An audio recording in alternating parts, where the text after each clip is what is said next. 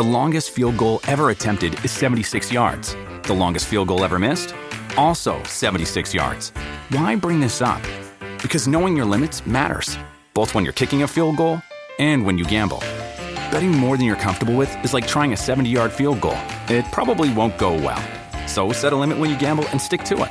Want more helpful tips like this? Go to keepitfunohio.com for games, quizzes, and lots of ways to keep your gambling from getting out of hand. Your brain needs support, and new Ollie Brainy Chews are a delightful way to take care of your cognitive health. Made with scientifically backed ingredients like Thai ginger, L-theanine, and caffeine, Brainy Chews support healthy brain function and help you find your focus, stay chill, or get energized. Be kind to your mind and get these nootropic chews at ollie.com. That's OLLY.com. These statements have not been evaluated by the Food and Drug Administration. This product is not intended to diagnose, treat, cure, or prevent any disease. Hi, Dr. Jenny. Hello. Thank you so much for being here with us. It's a delight. Can you give us a history of your really rather incredible career? Well, I am a pediatrician, and I didn't start out in the field of child abuse pediatrics. I started out in a different field.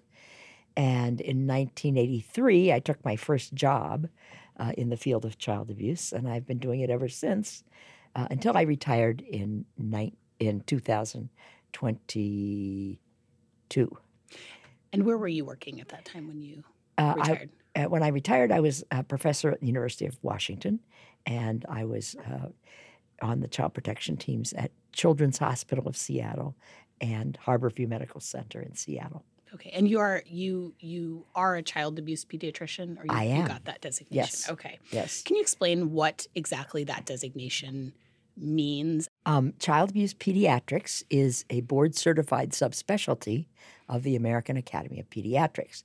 So in 2009, we had the first board exams were given, and the subspecialty of child abuse pediatrics was established. What happened was we started doing this in the 1980s, early 1980s, and really since then the amount of knowledge has just burgeoned. And in the same way that cardiology or hematology or oncology, all the other specialties became so technical, and there was so much knowledge that had to be absorbed to do it well. The same thing happened in child abuse pediatrics. And we realized that there was so much that a generalist, couldn't absorb. And so when I started doing this in 1983, there were 3 or 4 articles in the literature. And now there are thousands published, every year. Specifically on child abuse. Okay. So in 1993, we went to the Board of Pediatrics, and we asked to establish this as 2009. We asked to establish this as a board-certified subspecialty. So you were part of the push to actually make this a subspecialty. Yeah, I wrote the first application for this, and I sat on the first board that defined what child abuse pediatrics should be, what the content should be, and I was part of writing the first exam. Wow. And so that was the original child abuse pediatrics board exam. And now to be a child abuse pediatrician, you have to do a 3-year fellowship after residency. So you do 4 years of medical school, 3 years of residency, 3 years of fellowship, and then you have to show competence in research and then in taking this very complex exam, and then every 10 years you have to get re-examined, and show that you continue to have competence in the field. So that's extremely robust process. Oh yes, it's exhausting. Yeah, I would assume every pediatric hospital, every place that treats children medically would need to have some kind of staff there to handle abuse suspicions. Is there a child abuse pediatrician in every hospital, or how common is this? There are about 350 nationally that are board certified, and there really are not enough board certified physicians to fill the need. So there are the National Association of Children's Hospitals has a level that they think that every children's hospital should do.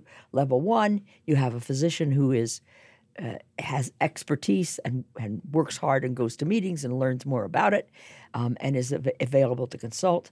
Level 2, you have a formal team that works on cases.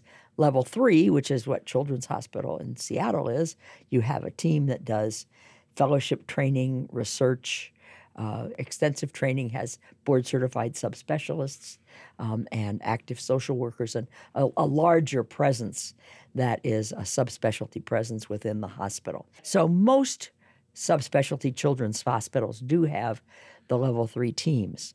But so we're talking about, because that actually, a lot of both of the cases that we're really focused on for the podcast have taken place mostly at Cook Children's in Fort Worth, which I'm sure you're probably familiar with. And we interviewed Dr. Jamie Kaufman, who is the head of the care team there and is also a child abuse pediatrician. So I would assume that when you're talking about these different levels, you're talking about really larger children's hospitals in major areas, as opposed to sort of like some of these other maybe more rural locations that have, as you said, one doctor with extra expertise. Right. Well, it's, these cases are very complex and they take an enormous amount of time. And I mean, it may take, particularly in a medical child abuse case, it may take hundreds of hours of physician time to go through thousands of pages of records. And most general pediatricians just don't have that kind of time. And who is that time compensated by?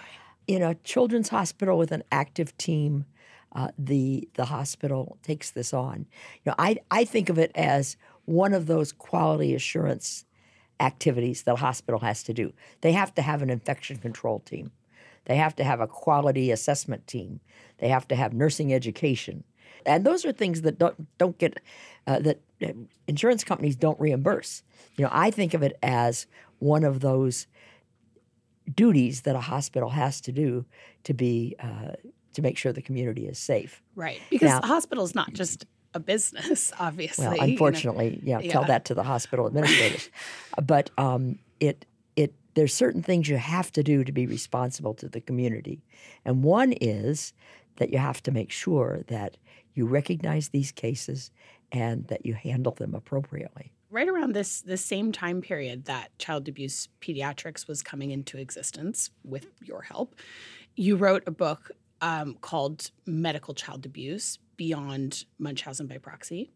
And you, in that book, you and your co-author made the argument for a paradigm shift about Munchausen by proxy and introduce this term of medical child abuse, which is widely used now, but also Munchausen by proxy is still very much around. And, what we've found is that, and the reason we still use on this podcast is because if the general public has heard of this at all, that is probably the term that they're familiar with. But can you explain what is the paradigm shift that you were suggesting in that book? This came from an experience that my husband and I had.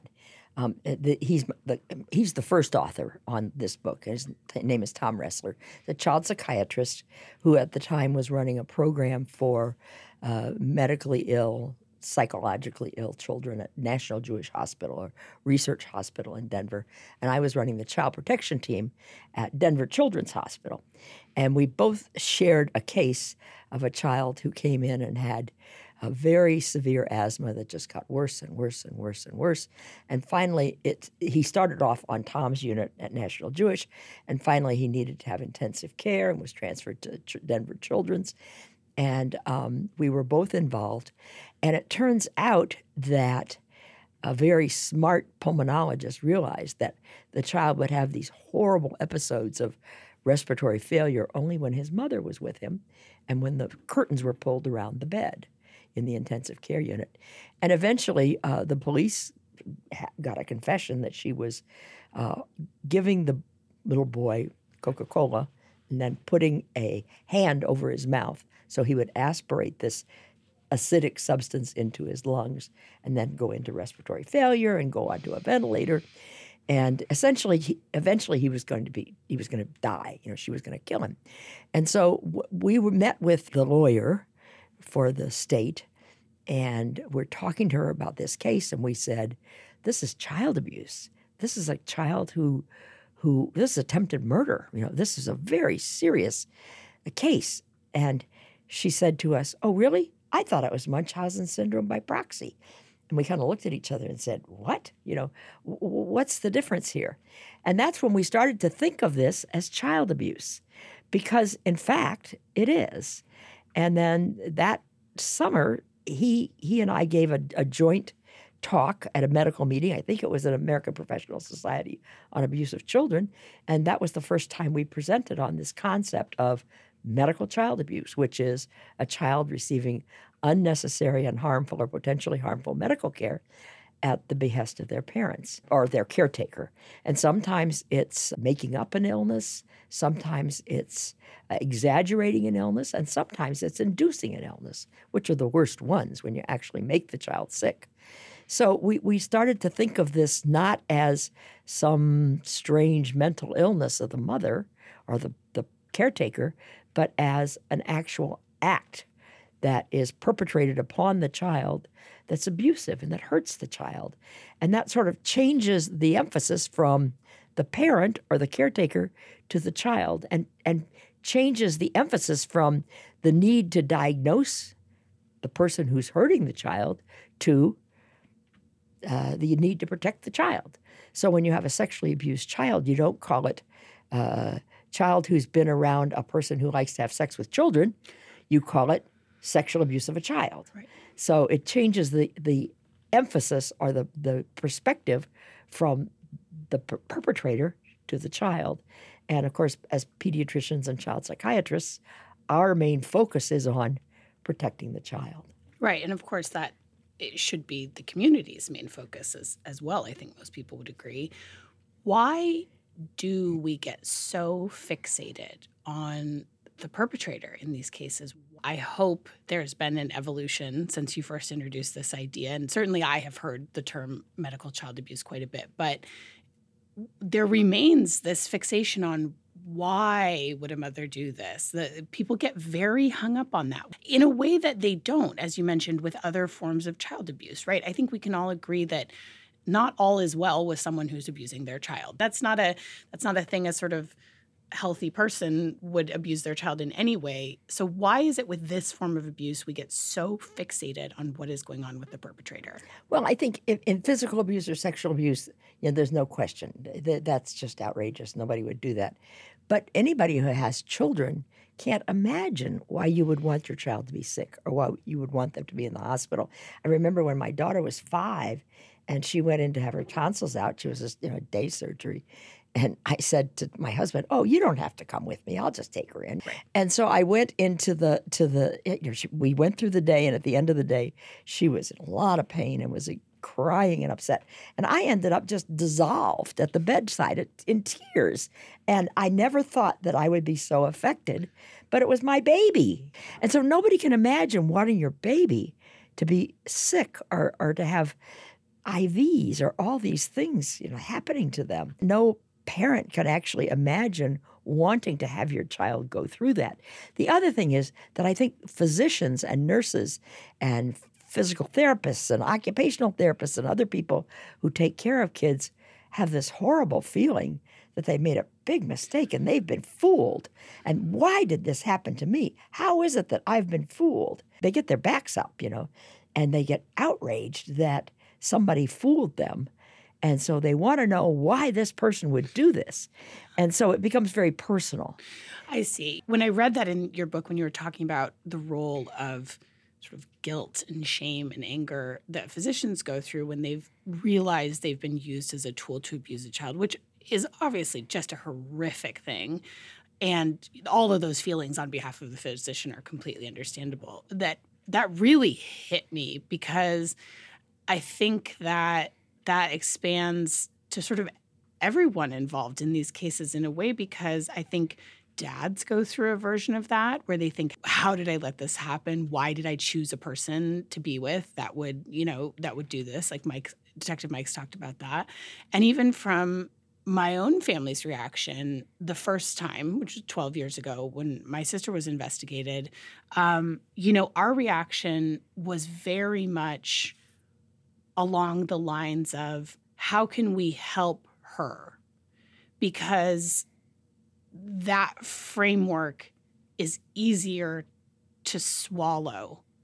And I think especially for my parents, who this was their child that they're fearing is doing these things. How can we help her, and focusing on what's going wrong that's happening, and how can we fix it, and how can we keep everyone together? Our perspective has changed since then, but that was very much initially how we looked at it. I just thought that was a great insight about doctors in particular. It's really tempting to grab for an explanation, not that necessarily lets the perpetrator off the hook, but a little bit, right? Well, and it takes the guilt away from the doctors. We are the stick that hits the child. Mm-hmm. The mother picks up the stick and hits the child, but it's not the mother's doing it, but we're the stick. Yeah. And so by focusing on the mother, that takes the guilt away from us. But by focusing on the child, that's where I think the main focus should be. Now, that doesn't mean the mother gets away scot-free. And that means that first you focus on the child. You make sure the child is safe. Once the child is safe, you make sure the child remains safe. And then you start to say, okay, can this child go back to the family? And if not, then what other ways can we build a strong family around the child? And then finally, there comes a point where you say, well, if this is someone who has actually hurt a child, and there is motive and there's evidence, then we should talk about that person paying the price. Like any other person who abuses a child, that should be investigated and they should be held responsible. Obviously, you have come across many, many cases, given your subspecialty, given your focus in this area. And there is obviously a range of behaviors with this abuse, right? So as you mentioned, sometimes it's more in the realm of making things up and exaggerating things. And then it goes all the way to inducing things, like the horrific case you talked about, and some of the cases that we've talked about this on this show, where they are poisoning their kids, they are suffocating their kids, they are starving their kids. So where along this spectrum do we find that a perpetrator really cannot have continued contact with their children? And what are some maybe cases of this where we've talked a lot about sort of the family court system and CPS being very, skewed toward reunification in most cases. So, when is that appropriate in these cases? Anytime a child is not safe, the child's safety should be the first goal. And if the child is not safe, in the same way you wouldn't send a child to have visitation with a pedophile that's fixated on abusing children, if they're not safe, you wouldn't have them do that. If the child is not safe, they should not be in contact with the perpetrator. It's the safety of the child should be the first goal. It's not the safety of the mental health or the comfort of the parent or perpetrator. It's the safety of the child, and that's the goal. So as we're talking about, fixating on the mental health of the perpetrator is the wrong element. And yet you hear a lot of cases where they bring in a psychiatrist or psychologist to evaluate the suspected perpetrator. And in fact, that is what happened in the first investigation into my sister. They brought in someone to evaluate her. We talked to that person as well. And sort of we were honestly reassured by that conversation, because he seemed to understand that something was amiss. But why is that the wrong way to approach an investigation?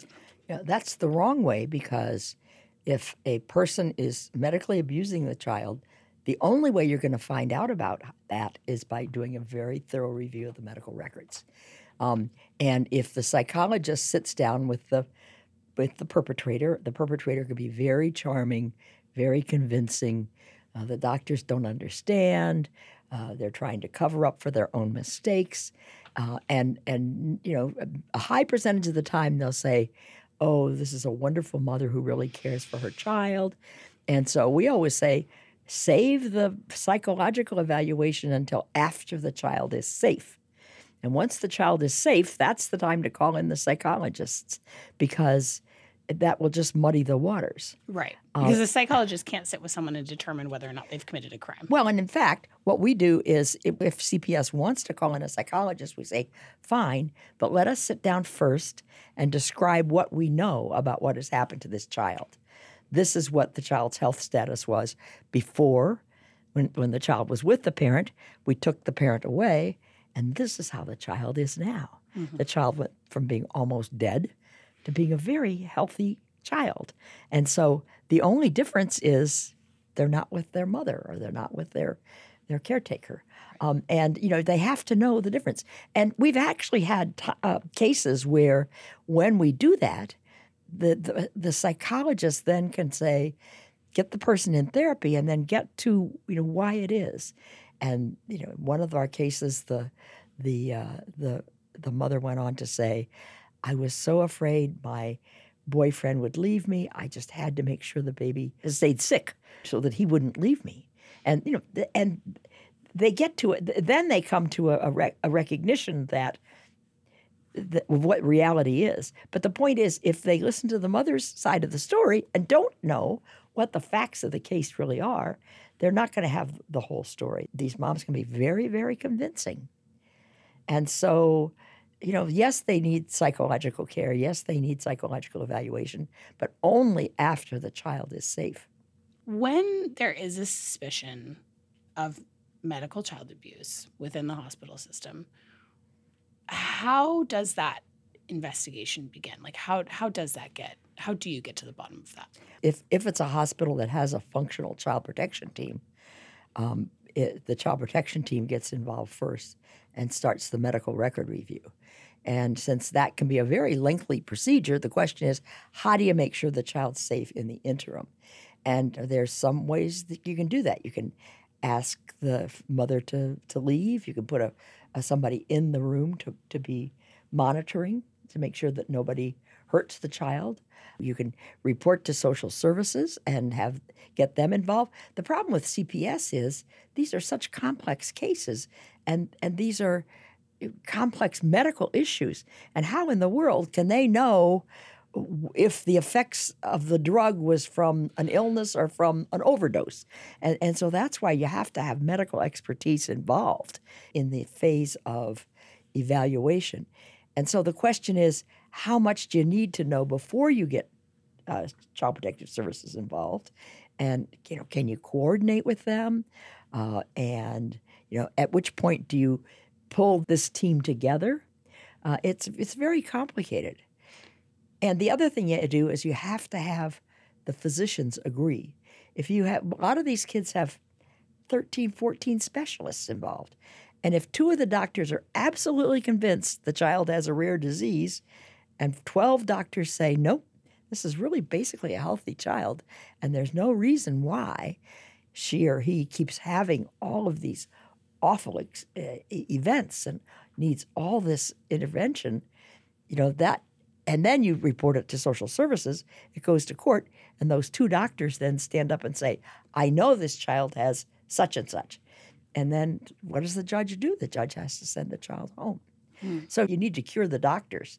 You need to have consensus among the physicians. You need to have a strong, in these very complex cases, you need to have a very strong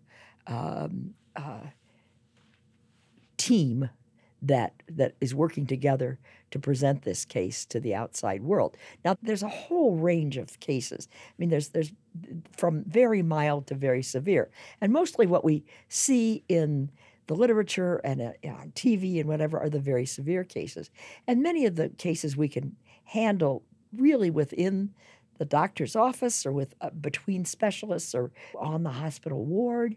And if the parents are willing to cooperate, if we can get their cooperation and get them on board and say, you know what, your child's getting an awful lot of medical care, and medical care can kill kids. And if you keep getting this much medical care, your child's really at risk. Let's turn this around and let's take another approach.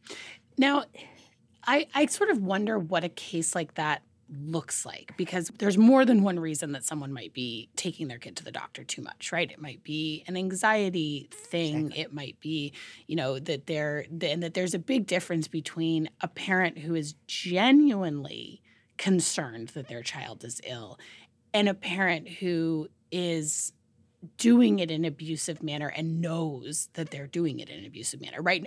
They know they're poisoning their child. They know they're suffocating their child. They know they're lying about what the past test results have said, et cetera. The cases where you're talking about being able to handle it within the system without getting sort of child protective services involved. I mean, are those kind of more of the cases where parents are over-medicalizing their kids for other reasons and that they genuinely are having some fears around their kids' health? Yes, and those cases, what you can do is just bring in more family, bring in the grandparents, the father, other relatives, and use the family, expand the circle, and help change the attitude of that parent. You bring in the primary care doctor and say, okay, instead of having mom call a cardiologist or make an appointment for a neurointervention with a radiologist, everything should go through the primary care doctor. Have a primary care doctor who evaluates, is this really necessary? Have a gatekeeper and treat mom's anxiety, work on what her issues are. Give her medication if she needs medication. But also bring in other people to help her manage her fears and make sure that the whole family gets involved in protecting the child. And if you do that and use kind of a family therapy approach, that can be very helpful and very powerful. Now, if it's somebody who wants to get attention and knows that they're poisoning their child. And wants their child to be sick. I mean, you talked about there is this sort of sacred contract between doctors and their patients or doctors and the parents of patients in pediatrics where the doctor is going to try and get you healthy or your child healthy, and you are going to do everything that you can. Like everyone is working towards a mutual goal of health. Right. But if you have an abusive parent, they are not interested in working towards the goal of health. So the basic idea of medicine in general is the patient is ill. They go to the doctor. They ask the doctor for help. The doctor says, okay, I'll help you. They give them medicine. They say, you'll get to stay home from work. You follow my directions. You'll get better. Then you go back to full health. And that's the rules that the doctor's following. Well, if the patient's not following those rules, and the patient is saying, well, I'm going to pretend like I'm getting better, or I'm going to continue to make myself sick, that breaks the contract between the doctor and the patient. But the other thing is, in pediatrics, you always assume the parent is working in the child's best interest. That's a given, That's what we've been taught from little on up as pediatricians. And pediatricians are such nice people. They're in pediatrics, so they love kids, they love families, and they've always been taught to trust parents and believe what mothers say. So it's really hard for a pediatrician to say, oh, this mother's lying to me. Yeah. And so when the mother breaks the contract, doesn't tell the truth, doesn't work in the child's best interest, it really makes the medical care system very rocky. Yeah. I liked that you mentioned in your book that some degree of dishonesty is to be expected from patients and to some degree from parents, right? Like there's a normal degree of it. Like everyone lies in life. That's sort of a general truth. And I like the example that you gave in the book, which was that doctors are basically taught that like if you're asking a person to report on how many alcoholic drinks they have and they say, I have one drink before dinner every night, you can just assume they have two, right? Which that made me laugh. But there's sort of a spectrum here of like maybe you're telling your child's pediatrician that they get like a little bit more vegetables in their diet than they do, right? Because you're like, I'm going to give them the aspirational answer, or whatever, or like a little less screen time than they say, oh, are you sticking to 1 hour of screen time a day? And you're like, yeah, You're like, except for last weekend and the weekend before that, but that was an exception. Like there is some like level of like. I think of the example of a friend of ours child who was 2 years old, very bright, and went to his first dentist appointment. And all he would eat was candy and hot dogs. And that was his diet. That's all he would take. And he gets in the dentist's chair and goes up and down and is answering all the questions. And the dentist says, "And what's your favorite food?" And he says, "Vegetables." So you've talked about this medical record review process, which you've done many times. And in fact, you did on my sister's case. This is a matter of public record.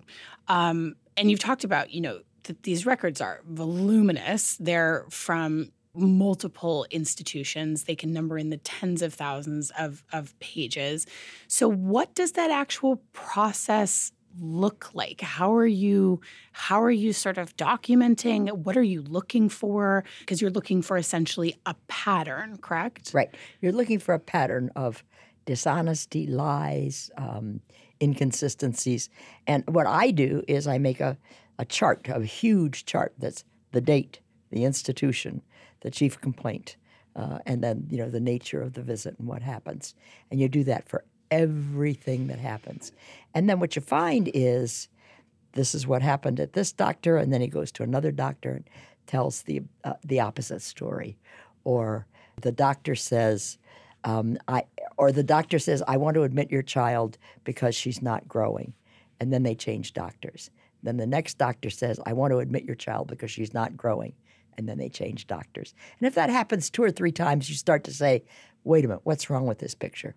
Or the doctor says, oh, you don't have that problem. We're going to start weaning that medication. Then the parent goes to another doctor and says, the doctor says she has this problem and needs to stay on this medication for life. And they never seem to go back and look at the old records. And so they put her back on the medication. Well, and sometimes if they're in a different institution, a doctor doesn't necessarily have the ability to do that, right? Because a parent has to give. Is that right? Well, it's unclear to me what the parameters are. We can. But yeah, and I'm not sure sometimes. But I think some of the most horrible mistakes people make are because they just don't feel like they have to go back and look at the records.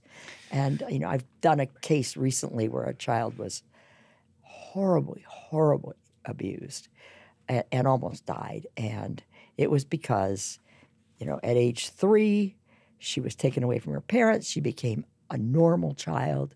At age 8, at another children's hospital, she almost died and suffered long-term consequences. And they never went back and got all the medical records where she went from being almost dead to being normal to being almost dead. And, the point Why is— wasn't that child taken away the first time she almost died? Well, she was. She was taken away, and an expert witness from a very prestigious medical school came in and said, oh, she has a rare disease. These doctors that say that she was being abused are just ridiculous. And the judge sent the child home. And then the same thing happens again and again and again. And by the time she was 8, her parents had almost killed her a second time. But the point is, why don't you go back and look at records? Part of this is on the doctors, right? But Yeah. it's also, because it strikes me about and you talk in your book about how sort of doctors are trained to think in a really different way than lawyers and judges. It strikes me that you could always find differing opinions with doctors, right? If you were looking for it. If you just went to the ends of the earth to find, and especially in some of these diseases, and I want to talk about sort of some of the things that are the most common conditions that come up in these cases. But in some of these things, they are next to impossible to prove. And so, Mike Weber has talked about how he never asks a doctor on the stand, is it possible? Because it's always possible. Right. He says, in your 20 years as a gastroenterologist, have you ever seen, X, Y, Z? Right. And because you're mostly dealing with circumstantial evidence in these cases. And so there is obviously onus on the doctors, and I appreciate that, that's the perspective you're coming from. But you're also talking about the family courts sending these children home. And there are so many examples in your book where you describe these absolutely horrific cases. And then the end is this child was returned to their parents against medical advice. So what is the disconnect that is happening here between medical experts and especially understanding that this can't just be some subspecialist that's seen the child one time giving an opinion outweighs someone who has gone through the tens of thousands of pages of medical records. Like, how should the courts be sort of weighing these opinions? Because it seems like, I know you talked about the importance of consensus, but that seems like an impossible bar when you have a mother who has been taking their child to every doctor at every institution they can find. The chances that they're not going to find one doctor that they can fool seems infinitesimal to me. And indeed, when I talk to survivors who have been able to access their own medical records and gone back and put together their life histories that way, they indeed talk about how their mother, and you kind of pointed to this pattern, their mother would keep trying and keep trying and keep trying until she could find someone credulous. Right. They doctor shop. Exactly. Yeah. Until they find a believer. Right. And because of all those things you mentioned, the disbelief, the egos involved sometimes for doctors, the fact that someone can convince one doctor shouldn't outweigh the fact that they have all these other doctors and someone who's reviewed all of the evidence, and that the tiny possibility that they might have a disease should outweigh the evidence that this parent has been deceptive, has been, has sort of done all of these things. Like, and indeed there might be something wrong with the child, right? The existence of some illness in the child does not disprove abuse. Is that right? That's right. And a lot of these kids do have some problem, and a well-documented problem, and are treated for some well-documented problem, but it gets so blown out of proportion. And there are outlying doctors that just suck up these cases. There are cowboys out there who just have odd beliefs that, oh yes, everybody they see has Pott's disease, or everybody they see has chronic Lyme or whatever.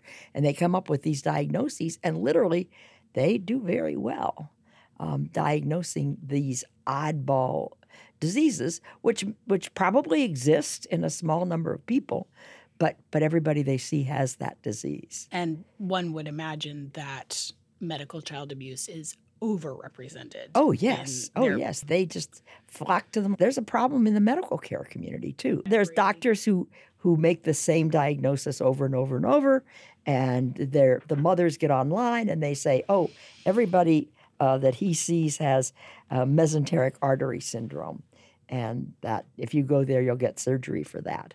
Now, what happens most of the time is that doesn't cure the pain, strangely enough, but they still go and they still get their surgery. Well, and if the pain never existed to begin with. Exactly, or the pain is totally unrelated.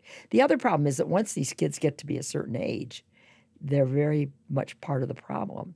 They're very much trained to be in constant pain, in constant distress, unable to eat whatever. And then, then it's a real hard problem, because to turn that around is really an issue. Yeah, I've done some work with survivors, and I'm close with a few of them, and they've talked about that they have these memories of being, once they got to be 10, 11, 12, of not understanding even their own bodies, of just sort of really being so disconnected, and understanding that like their mother was wanting them to say these things, to perform these things, to report these things to the doctor, and then also just not even sometimes just being, being very convinced themselves that they were sick. And even once they've discovered that they were victims, being very afraid to try sports or, do any number of things because they've just been so convinced that they're ill, and the world is this incredibly dangerous place for them because they're so fragile. Yep. What would a healthy 4-year-old's medical records look like? So normal medical records. Well, of course, in the first year of life, you have 5, 6 well child visits, and you may have 2 or 3 illness visits for gastroenteritis and URIs. Second and third year of life, you really don't have much. You have your school visits, and then in grade school you have sports physicals and things, and camp physicals. But normal kids just don't go to the doctor that much. Now, then you look at kids that have cancer or cystic fibrosis, and kids with MCA generally have thicker, bigger, uglier records than kids who are very seriously ill. Oh, interesting. So we're sort of talking about these 3 levels, right? You're talking about like a healthy child with no chronic conditions, has however many, I don't know if there's sort of an estimate, if you could say 200 pages by the time they're 10 or whatever.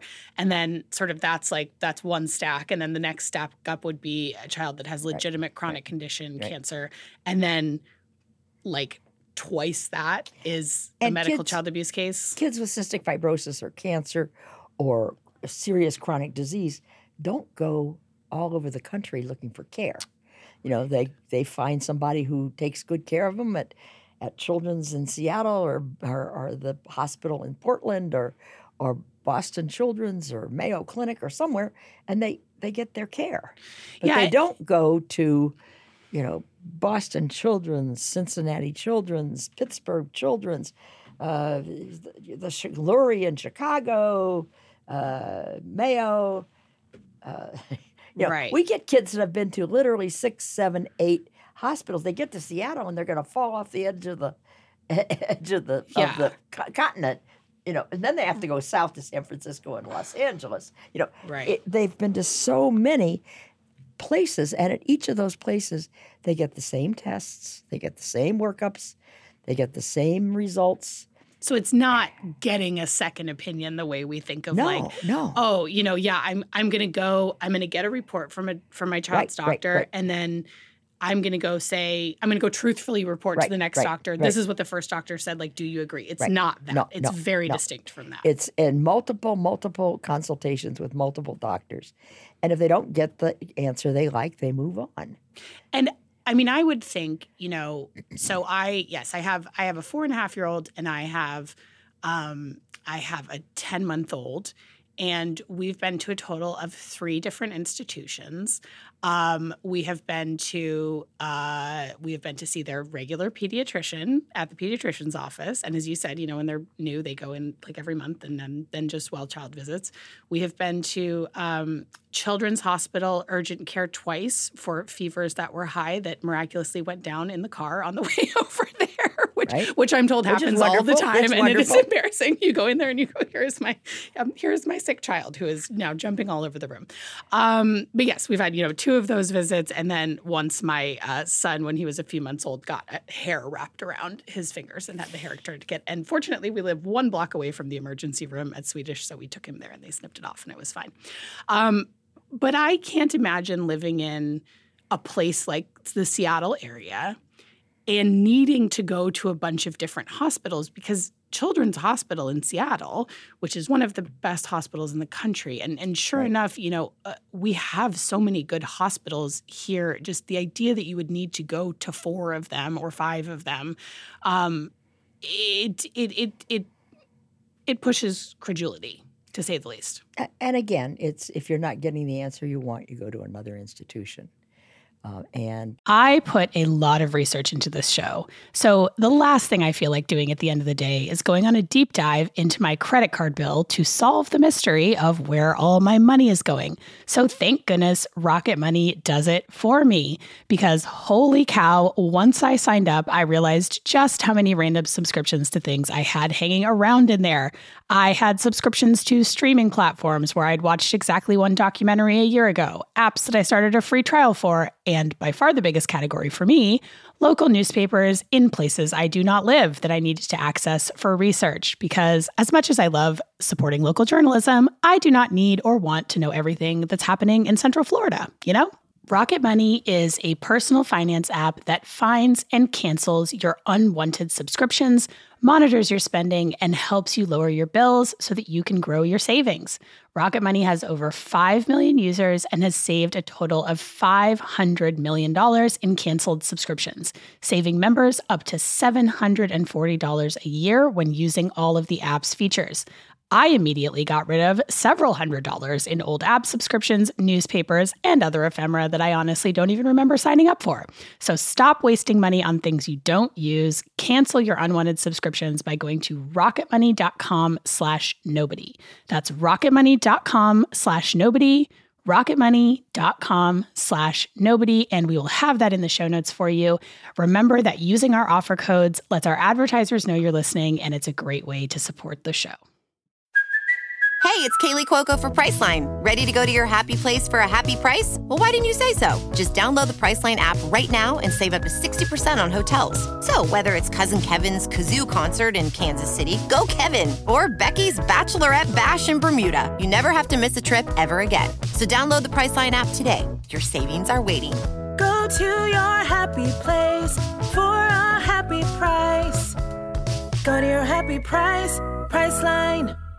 Hi, I'm Daniel, founder of Pretty Litter. Cats and cat owners deserve better than any old-fashioned litter. That's why I teamed up with scientists and veterinarians to create Pretty Litter. Its innovative crystal formula has superior odor control and weighs up to 80% less than clay litter. Pretty Litter even monitors health by changing colors to help detect early signs of potential illness. It's the world's smartest kitty litter. Go to prettylitter.com and use code SPOTIFY for 20% off your first order and a free cat toy. Terms and conditions apply. See site for details. That's a problem. In looking at these two cases, we're looking at the Hope U Bar and the Brittany Phillips case. They are very different. Their behaviors towards their child are very similar. They're very different kinds of women. As you mentioned, some of these perpetrators can be extremely charming, extremely warm, extremely persuasive, and are beloved in their communities. And then, Brittany Phillips, who we're talking about in season 2, was just a bully. Nobody thought she was a good parent. Everyone thought something was going on. And yet, even then, it took a long time for anything to actually happen within the legal system. Do you find that there's any kind of sort of, quote, profile for this abuser, or can it really be anyone? I think for years people said, oh, there's a profile. They're all people with medical backgrounds. The only profile is that they're mostly women. Right. And that's been, I think, pretty clearly shown.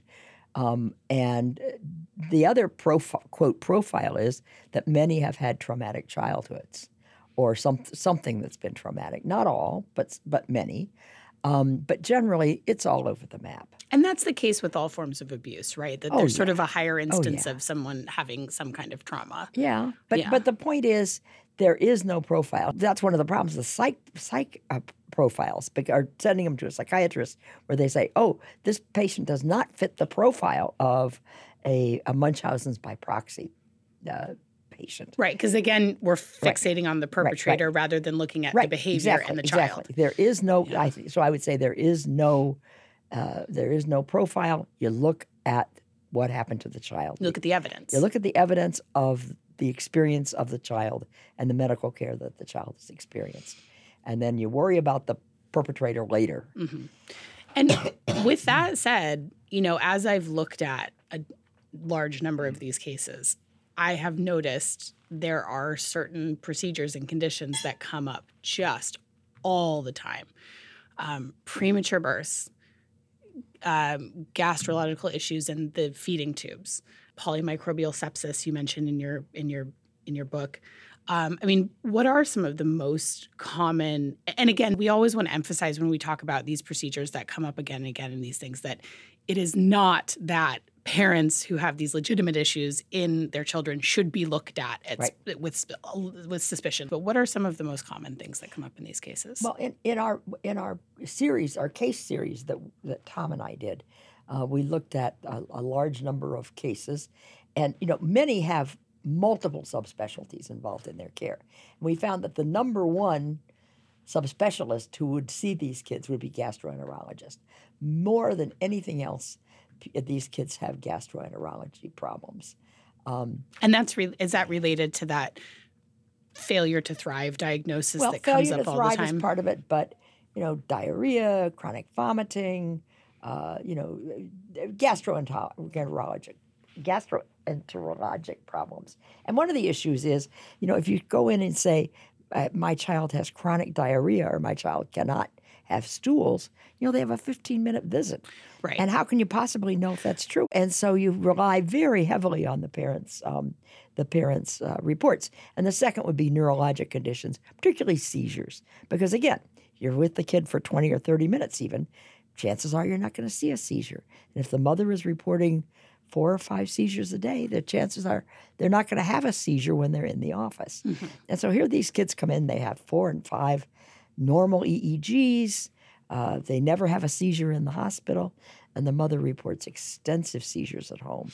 And interestingly with seizures, because yes, I have noticed that seizures come up a lot, there can be a huge range of ways that seizures present, right? I think we have all of our idea of a seizure as, someone on the floor shaking and having a grand mal seizure. Right. But in fact, it can be a child staring off into space. There are a lot of things that are way more subtle.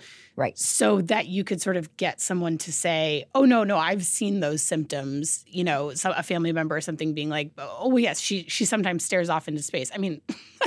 My daughter does that all the time. Yeah, I don't think she's having a seizure. So, and a lot of these kids get put on huge amounts of medication, and that are really very toxic. These are not good for you.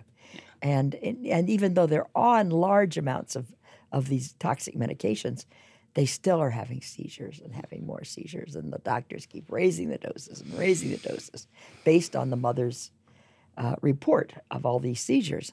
And they have another EEG and another EEG, and they're negative, and then the doctor says, I want to bring them in for a 72-hour EEG in the hospital, and for some reason that just never happens. Allergy is big. My child has so much trouble with allergy, and how do you know? Food allergies, how do you prove it? Yeah. Interesting. So I wanted to ask about the pushback on this abuse existing, basically. It was fascinating to me that, you found some common ground actually with the people that push back on the idea of a diagnosis of someone having Munchausen syndrome by proxy. And in this, we're talking about a disorder with the perpetrator. Right. But you are arguing that this behavior exists, it's abuse, it should be treated like abuse. There is another argument that said this diagnosis doesn't exist, and anyone who's being accused of this essentially is being falsely accused because this form of abuse essentially doesn't exist. There's this book that you mentioned, Disordered Mother or Disordered Diagnosis, that essentially makes this argument. There's an organization called MAMA, which I believe stands for Mothers Against Munchausen Accusations. Right. Mm-hmm. That essentially treats every case of medical child abuse as though it is a false accusation. And in fact, this is a sort of thesis that's been pretty upheld in the media. Certainly the work of Mike Hicksenbog, which we have discussed in detail with regards to my sister's case, Mike Weber and I have discussed that, essentially seems to be coming from that angle of if a person is accused of this and is not convicted, or even in some cases if they are convicted, it means this is a false accusation. This is so vanishingly rare that it's not something we need to be watching out for, et cetera. And it seems that this is not a recent argument, right? That it seems like this has been around since the inception. What do you say to people that are coming from that standpoint of either this doesn't exist, period, or this is so rare that we don't really need to be worrying about it? Well, I think, it's the old thing of man bites dog versus dog bites man. What makes an interesting story? Not that a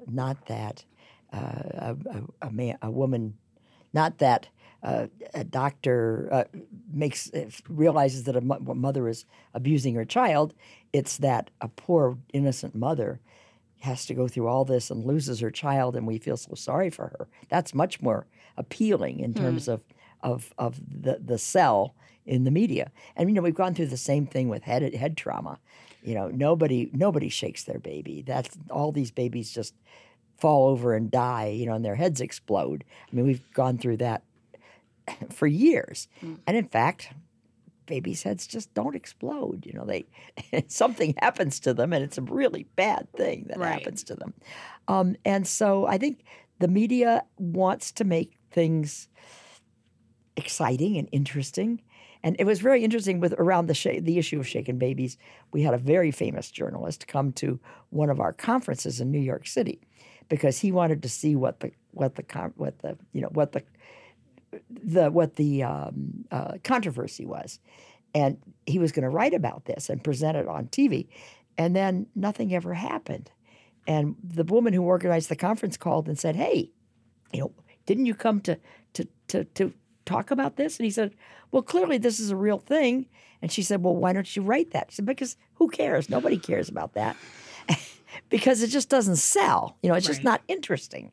And so I think that it's just not as interesting to say that moms hurt their babies as to say that this poor innocent mom has been falsely accused. We have thought a lot about how do you tell this story where people connect to it and care about it and see it for what it is. And maybe this is why we can't get away from the fixation on the perpetrators, because people are fascinated by mothers who do this, right? If you look at something like the Dee Dee Blanchard case, and obviously that case was wild for many other reasons that, had to do with other things than just the abuse. But I have found, being a person that's been talking about this publicly for the last few years, that people are very fascinated. And I wish we could sort of turn that fascination into like a sort of healthy skepticism about the idea that doctors are just running around. I mean, because really I've seen, it's not just Mike Hixenbach's work. There was a big article in New York Magazine that was about, that was really going after a doctor in Florida. And I've seen, just this trend of sort of painting, scapegoat a single doctor or a single expert and make it sound as though that doctor had something to gain by reporting. Right. Doctors are mandated reporters.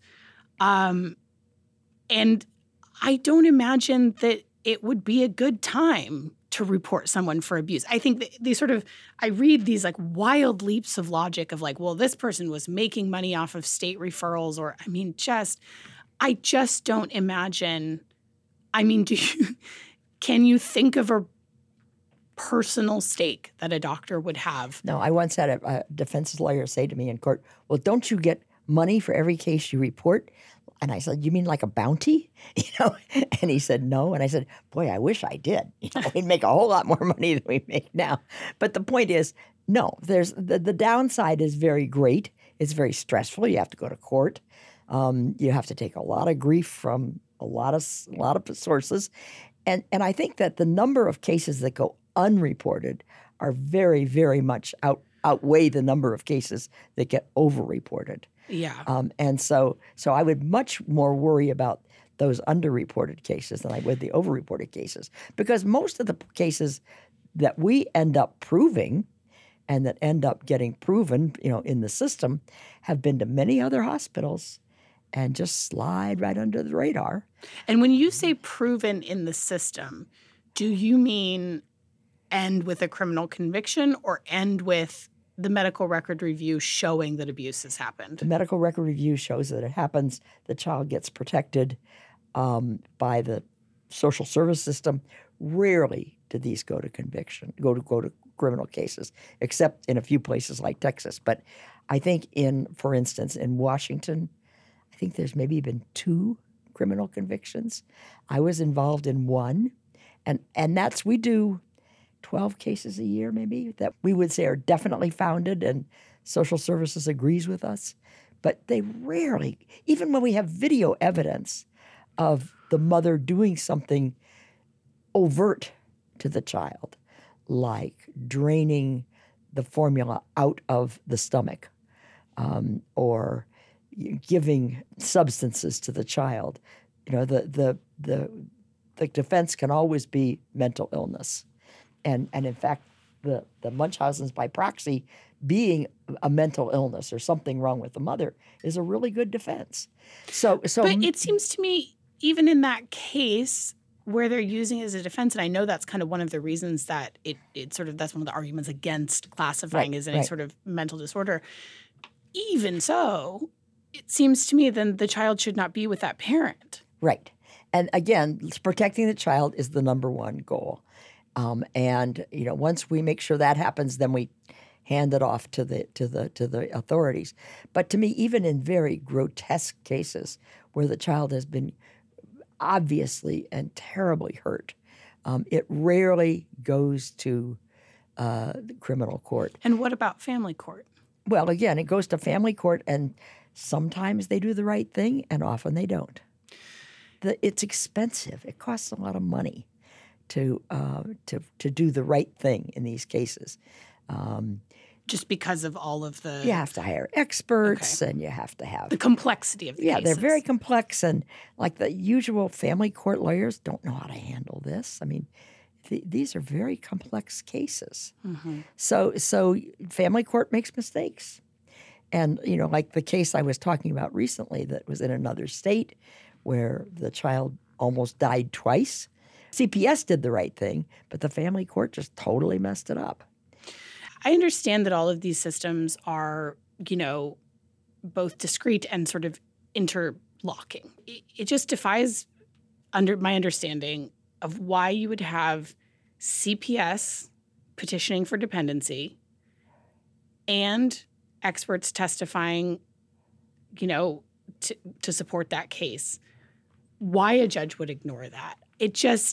I can't understand it. And I don't know if it's just a lack of knowledge about what these cases are, if it's just that resistance to seeing what appears to be a loving mother as a criminal. I suspect, and I wonder if you agree, when we talk about these other kinds of abuse, we talk about abusive head trauma, we talk about, child sexual abuse, which is mostly men, mostly male perpetrators.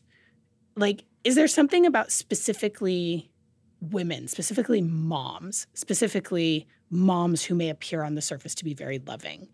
Is there something about that just people really have a hard time metabolizing the idea that they could be doing this most horrific thing? Well, I don't know what the education is of the judges. I don't know if they get any education Zero, I believe. On this. Zero, I believe. So I don't know if they have any idea what this is. So someone sort of trying to process that as they're hearing, the most horrifying story they've ever heard, and this complicated medical stuff. And again, as you said, the medical system and the legal system are set up really differently. And I thought that was a really interesting point that you guys made in the book, where you're saying doctors are sort of have this way of thinking where it's not we need to take both sides of the issue. And obviously the legal system, and for good reason, right, is set up as sort of prosecution and defense, and you have a supposedly neutral party in the middle that's going to make a call, right? And so doctors aren't necessarily well suited to be sort of defending something when they feel like the facts are there and the facts speak for themselves. Yeah. So I don't understand why the juvenile court system doesn't have expert panels of, people who are knowledgeable about physical abuse and sexual abuse and medical abuse and child development and substance abuse and antisocial personalities. And, I don't know why they don't use outside experts. I know in Europe they do. Right. But here's a judge, in any case, who heaven only knows what their own biases are or what their own education is. Most of them, I'm sure, don't have any education in sociology, in psychology, in any medical field. They have no knowledge in anything that would lend them to be able to make reasonable judgments. And then they have people presenting things to them in various ways that may or may not be effective. And they may or may not have biases. Mm-hmm. And so who knows? With the understanding that there's not much specifics we can get into about Megan's case. One of the worries I have about the media coverage of these cases that we've discussed, and I think that's a cogent point of there's a more interesting narrative if it was a false accusation. But what often happens when that's the narrative is that the person who gets blamed for taking the child away. Now, of course, that's not how it works, right? A doctor has to report and get, and CPS has to be involved, and a judge has to give approval. So it's not as though a doctor can single-handedly say, take this child away from their parents. But that is the narrative that gets put in. This doctor is responsible for separating this family. Like in the case of Dr. Woods, she was absolutely dragged through the mud in the media. And I have to imagine other doctors see that and probably that would inhibit people from reporting. And to my mind, that might make doctors more likely to say, I'm just going to stop seeing this patient rather than basically put myself on a plate for this kind of treatment. That is why I have such a problem with that reporting. It feels so irresponsible to me because it's not just about this one story. It's about the entire community. We know there are bad doctors out there, obviously. There are doctors, malpractice is a real thing. There are doctors who do bad things. Parents have the right to talk about it in the media if they feel they've been wronged. Like, all of that is true. But I also think when that reporting is not responsible, when it doesn't look at the full documentation or take the entire thing into account, which this piece did not, and I have explained in my conversation with Detective Mike all of the reasons why that is true, you are really contributing to a narrative that doctors should not report this abuse when they suspect it. I expect that has a very inhibiting effect on reporting. I mean, who wants to go through that kind of stuff? When I have been in a situation where a parent has made gross accusations, and then the media comes to me and says they've said these terrible things about you, I say, I'd be happy to talk to you if you will get the parent to sign to let me give full access. I will give you my report. I'd be glad to sit down with you. And then that never happens. So if, like in the case that you're talking about, if they would give me, full access, if the parents would sign and say, please do talk to the media, please release your report, let them hear the whole story, both sides of the story, I'd be happy to do that. Well, the thing that was truly stunning to me about the reporting on that case, which sort of taking it away from the case itself. The entire point of that article, which was a joint investigation, they referred to it as investigation. I would maybe quibble with that terminology. The entire sort of thesis of that piece was that because Dr. Woods was not a child abuse pediatrician, she did not have the right to report abuse, which is wrong on its face. Every doctor is a mandated reporter. That's all she did. She reported abuse and she, did her job, essentially. Right. And, so they have this whole thesis of she wasn't a child abuse pediatrician. They, quoted someone about child abuse pediatricians and et cetera, et cetera. Meanwhile, they link to the judge's order, which I don't believe would have been public record otherwise, but they link to the order written by Judge Amini. And right in there is your name. And you are, in fact, a child abuse pediatrician. So the fact that they make this whole argument that the reason that the sort of thing that they're hanging on this being a false accusation is because Dr. Woods wasn't a child abuse pediatrician, and completely neglect to mention that there was also a child abuse pediatrician doing the medical record review is so irresponsible. I asked Mike Hixenbach if he'd like to come on the podcast. He so far has turned me down. But yeah, I can't imagine why you would ignore that information. That seems like such a massive omission.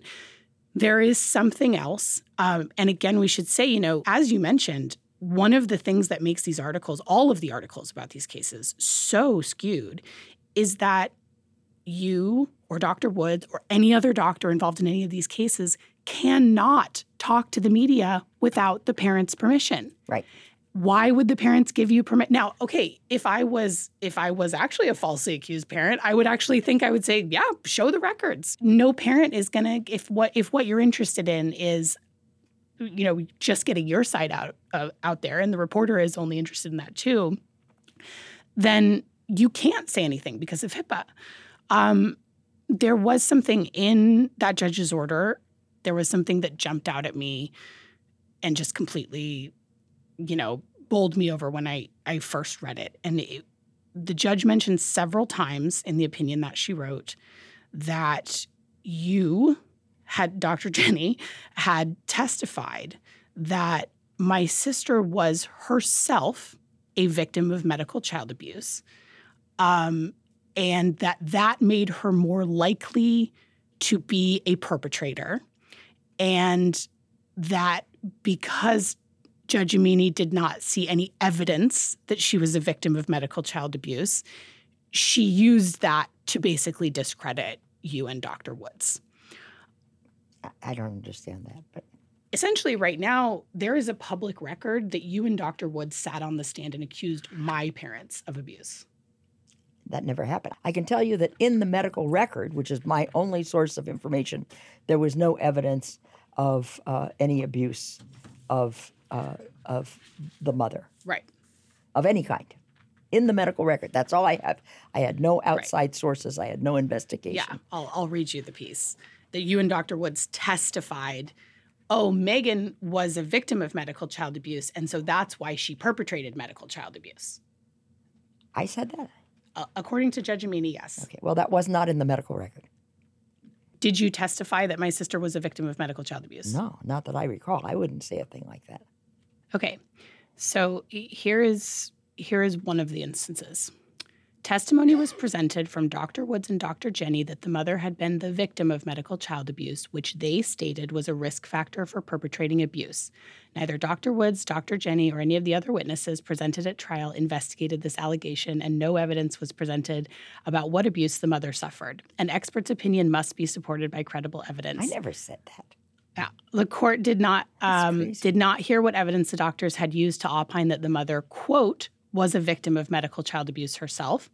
No evidence was presented to show what, when, where, or how the mother had been a victim. There was no evidence presented at trial to establish that the mother was a victim of medical abuse without any factual basis to support the opinion of Dr. Woods and Dr. Jenny on this point. The court is not convinced that this opinion is in fact accurate. That was not my opinion. So this is another paragraph about you. Okay. Dr. Jenny, who has extensive experience, was factually mistaken at times and at other times did not support her opinion with the underlying facts. Her testimony showed that in her review of the record, she basically rubber-stamped Dr. Wood's findings without a critical view of her findings. For example, both doctors claimed that the mother was a victim of medical child abuse. Neither one investigated this claim. There is no evidence to prove this claim, but they used it as a factor against the mother. I never said that. That's crazy. And this claim that you rubber-stamped Dr. Wood's findings, you were still in the middle of the record review at this time. I had only halfway go through it, and I was put on the stand when I didn't have a complete record. On the other hand, the record was so compelling, there was no doubt in my mind as to what I testified.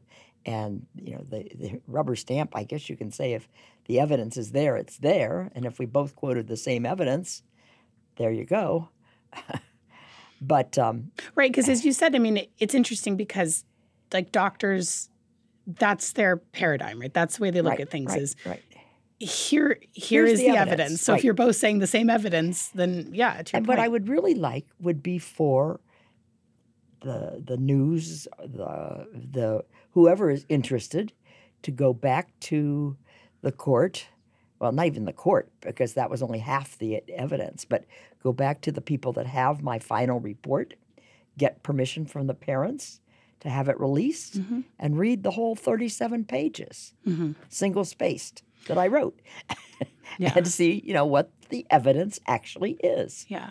So, well, we have reached out to the prosecutor about this case. Yeah. I sent a letter to Judge Amini yesterday, letting her know that we're going to be discussing her decision and some of the factual errors in it, and wondering if her office would like to comment. And in fact, Andy Carter, my sister's husband, has many times said on social media and elsewhere that I am lying, essentially, and that he has documentation to prove it.